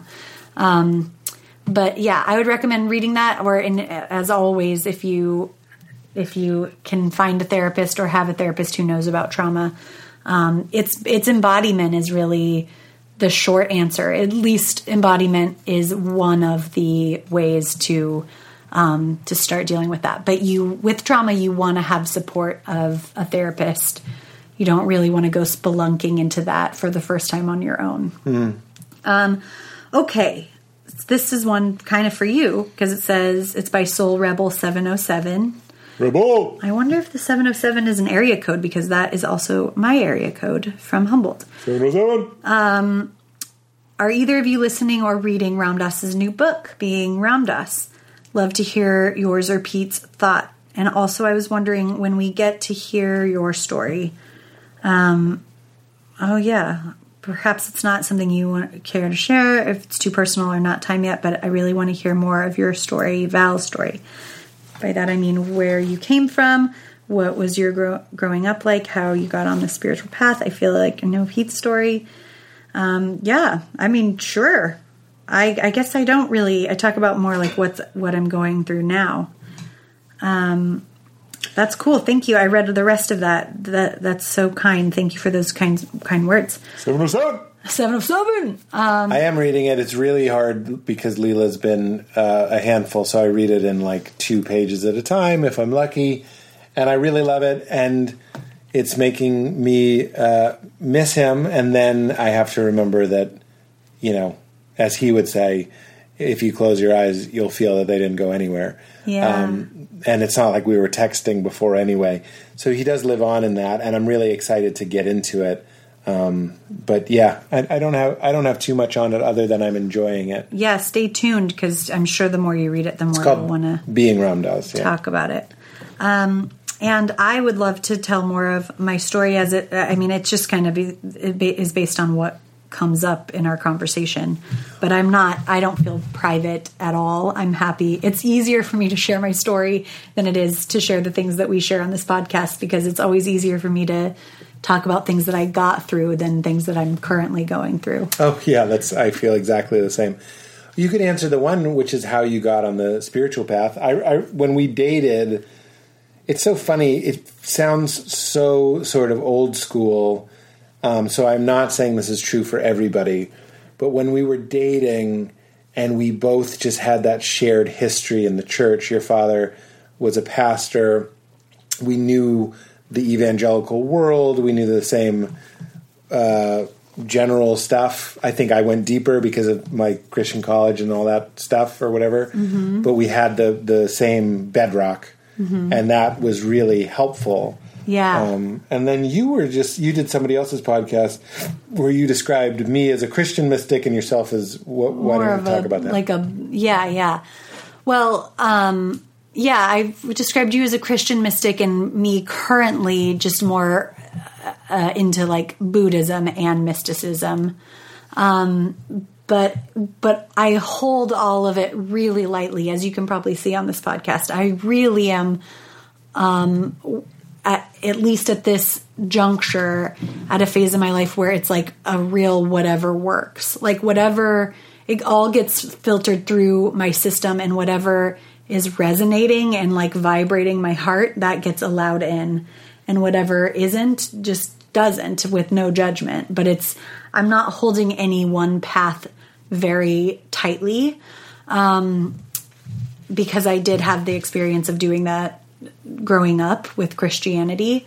And Pema Chodron has this really great thing about sticking to one boat. So she's like, you know, you can do the survey of paths, but eventually you want to pick one path so that you can follow that all the way through, because otherwise you risk jumping ship anytime things start to get deep and uncomfortable. I think that is so brilliant, and really I can see the value in that, and I think that's great advice to take. And I wrestled with that when I heard it, because it wasn't sitting right with what I needed. I feel more like I am in the ocean and I have bricks attached to my feet, and I'm going to be exploring the depths whether I like it or not. So I'm just grabbing any tools that seem like they will help me when I'm down there. There's no way to avoid the depths for me. So it's not as much of an issue. So having the agency to cherry pick is really helpful for me. I also think at your age, you know what I mean? Yeah. You're 31, feels completely appropriate. As you said, I find Richie just works for me. So I love Ram Dass, obviously. I love Alan Watts, obviously. But I'm not sure exactly why, and I'm not really interested to even explore why. It seems to all be coming, at least this month, in Richie. Yeah. Meaning, I'm saying that to you being like, I think going to lots of different sections of the buffet is fine. Yeah. And then it will naturally, you'll just keep going back to the General Tso's, General Tso's. Well, I mean, Richie is really, he's definitely a respected teacher of mine. He's a top dog for sure. But I'm feeling that way about Tara Brach right now. Like everything that I'm learning in my therapy and my embodiment and my trauma stuff is really merging with the spiritual in Tara Brach's teachings and meditations. Whoops, sorry. So yeah. I think I was maybe the foundation was just laid from my parents being pastors, that I was just always going to have a spiritual practice. But what kick-started you? I think I have an idea, but like you went, when we were dating, Yeah, there was a definite period where I started getting really into it. that's true. And then I was like, I wonder if Val will. And then you did. Do you remember why? I think I was always like interested in it, but it wasn't necessarily my. It just wasn't like I wasn't hearing the call yet until my depressive episode. Is that what you were thinking? Mm-hmm. Yeah, and then when I was pregnant, I was just experiencing. And your depressive episode was a death. It was it was Like a you death. went away. Yeah, I died. And then you came back. Mm-hmm. And then the urgency to know who. This is my interpretation. The urgency to know who you really are was brought to the forefront. Yeah. Because everything you thought you were was taken from you. Yeah. And the kind of cute way to put it, but there you still were. Mm-hmm. And then it came back, and there you still were. So what was the constant? That's how I would frame it. Yeah. But it might have been maybe, what was it? How would you phrase it? I think that is definitely true. There's that on one level. And then the other one was just basic. I was suffering and I needed. That's what I thought. And I needed relief. I think it's the cute Hallmark Channel to be like, and I died, Yeah. and then I came back, but what was there was the soul. That's the nice way to put it. Yeah. I think, like Gungy said, our friend Michael Gunger, he was like, I had to start waking up because it was too painful Yeah. to stay asleep. And I was really grateful that you were a little bit ahead of me and into it, because I did know to lean into the teachers that we knew and to lean into meditation practice. And so I had the tools there that it was like, oh, now I see what the appeal is for these things, because like I was just at a phase when you started getting into it. I was at like the most comfortable kind of thrilling part of my life. Like I wouldn't say it was like the happiest point of my life, but you know, we were still relatively newly in love and living together and Yeah, and doing lots of fun things. doing lots of just like got to just not work for the first time in my life and or adult life and travel with you, and like my life felt like just a buffet of delights and pleasures that there was nothing We already else I made this needed. point, so why wake up if the dream is so nice? Yeah, exactly. And I remember almost as a challenge, like a month before the depressive episode, I remember saying to Nikki at the Ram Dass retreat, David Nichtern. I'm too comfortable. I'll need to, like, something will need to happen to make me uncomfortable before I'm going to really throw myself into this. Yeah. And it was like, okay, I take that Yeah, challenge. you cosmically Amazoned it. Yeah. Wow. Well, thank you, Mama. Yeah, that was a great question. And thank we'll you get for into it knowing more that. and more. Yeah. This is a short one. I'm sort of running out of steam. Well, this is a short one, so we'll... No, I'm just letting you know. This is something I would never say to a guest. I've wanted to, but I'm just letting you know. Let's do a couple more. But how are you feeling? Is really what I'm saying. I am feeling exactly the same way. I was going to say I agree with you. That's why I saved this one for the end, because I knew it would just be like a 3-word answer. I want to see if I can answer or give my perspective in 15 words. Okay, cool. Hit it. I love this challenge. We should do this every time. Yeah, let's see. And you get 15 words too. I think I should get 25, but okay. Okay, you get 25. Because the female brain I can do it is smaller. Yeah, I'll see if I can do it. Yeah? No, I was already 100% thinking. JK. I'll try to do it in 15. And watch, I'm going to be terrible at it now. This is Lolo Girl asks, Lolo! what's going to be the first thing you do in a post-pandemic world? Yep. Okay, I'll give my answer. Okay, go ahead. I'm going to count. I can't wait to dance in my dance studio and go to Largo shows. That was 14. That was great. Yeah. Yeah, that's it for me. Largo, Comedy Store, porch hangs, Yeah. and walking around fearlessly Yeah. and not dreaming about being exposed. 14 as well. Yeah, also 14. I had one of those dreams last night where I was like, you guys, I should be wearing a mask. Like, it's such a dumb... so crazy that it's seeped so deeply into our subconscious. Yeah. But also, of course, it has. What a beautiful question. I'm just wanting that small stuff. I just want too. one friend to come over. It's not like we need to... Yeah. What if I was like, orgies? Yeah. I mean, I am really looking forward to dinner parties, going to dinner. I love restaurants. So, like, going to... I also want to sit...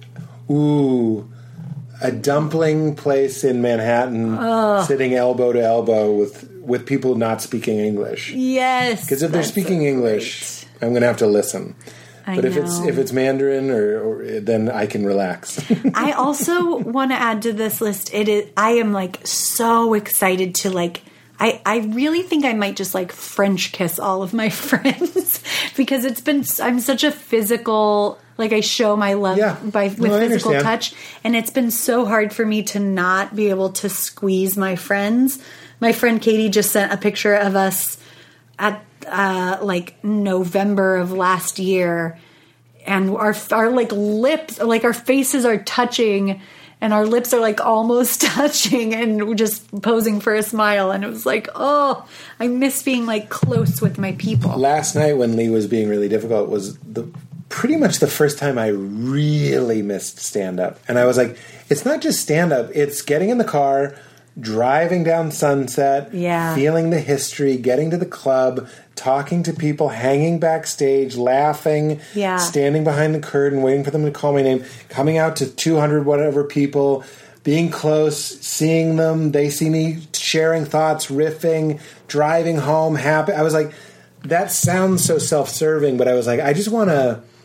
That's definitely something I was missing. And I feel like I want to be saying, like, I love the slow pace of this, and like I'm just it's so cozy, and like I can just be alone with my experience.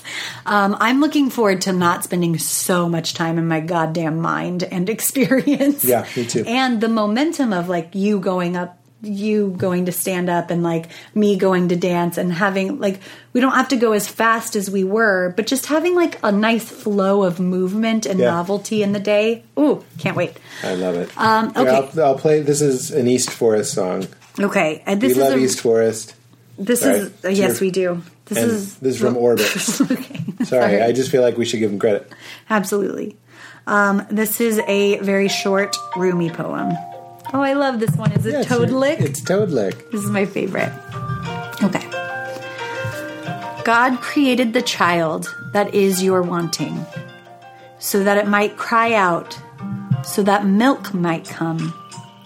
Cry out, don't be stolid and silent with your pain. Lament, and let the milk of loving flow into you. Man, this keeps coming up. It's like, we talked about it with Jamie Kilstein, did the podcast, and I've just been thinking about letting your pain show. Like the poem you read at the beginning. It's like wasting it and not seeing it as this season, and then also sharing it. It can be really beautiful to be like I said to you before we recorded, I was like, Val, I'm feeling punchy today. Yeah. Like, let's work with it. Let's not resist it. Let's work with it and let it show and accept help. And that's why, like, jerking off to porn, right, isn't like the most nasty, vile, horrible thing I used to think it was. The part that I would say isn't necessarily great is it's not having the vulnerability to wait for you and I to address each other sexually. Mm-hmm. You know what I'm saying? Sure. Again, no judgment. Yeah. But I said it on Jim Norton's radio show, I was like, we need to be vulnerable enough to let a need build up. Yeah. And be vulnerable enough to need someone else to help us with it. I know it's funny that I'm talking about sex, but that's true for a million things. Yeah, this does keep coming up because remember I told you the story yesterday. Leela like nearly touched the fire in the fire pit, and I like freaked out and was just like, don't touch! And I saw the like terror in her face, and she just curled up in a ball, and I felt so ashamed. So in that moment, she feels we both feel terrified, then she feels like some weird just like melting, hiding kind of fear. And I feel so bad that I scared my baby. But then it led to her curling into a ball, me folding my body over her, us just holding each other silently. And then I just held her for a long time, and until she pointed at the lemon tree and went, "Pick a lemon." And like it ended up being this beautiful moment because she let it show and you let it show. Yeah, because it was an opportunity, and I thought this. I was like, any opportunity, even her falling or her crying because she didn't get what she wanted, that's an opportunity for me to constantly and you to constantly show up for her and be like, your feelings are welcome here, and I will be here. And really, we're the ambassadors of life for her right now. So she's learning that life is safe and that her feelings belong here. So why would ours be any different? Why would our pain be any different? It's an opportunity for the love to come in. Keep it. No, it ends with the song. It was just the song ended. That was so good.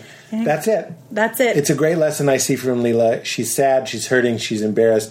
Let it show. Let it show and be grateful. Be vulnerable enough to let someone else see it. It's not a flaw. Let the milk show up. Yeah, it's not a flaw in the system. It's like Inside Out. We always quote it, but when sadness, she realizes that she needs sadness in order for her family to show up. It's the message of Inside Out. Yeah. But it's true. Let's all be vulnerable enough to share our needs and to show our needs. Yeah. And to trust the universe, trust each other, and have the humility to go, who am I to not be sad? Who am I to not be angry, frustrated, bored, depressed, horny? What image of myself do I have that I think that I'm above a tree that needs light or water, or a cat that needs delicious Meow Mix brand cat food? Our sponsor for this podcast. Meowmix.com/weird for 0% off. Yeah, no, it's beautiful. You said it was more. We could have ended there. No, I loved it. All right. You guys, thank you for the questions. I mean, you all, thank you for the questions. Thanks, y'all. And keep them coming. We'll answer them as we can. We obviously are a couple of gabbers, so it takes a while to get through them, but we'll get to them. All right. And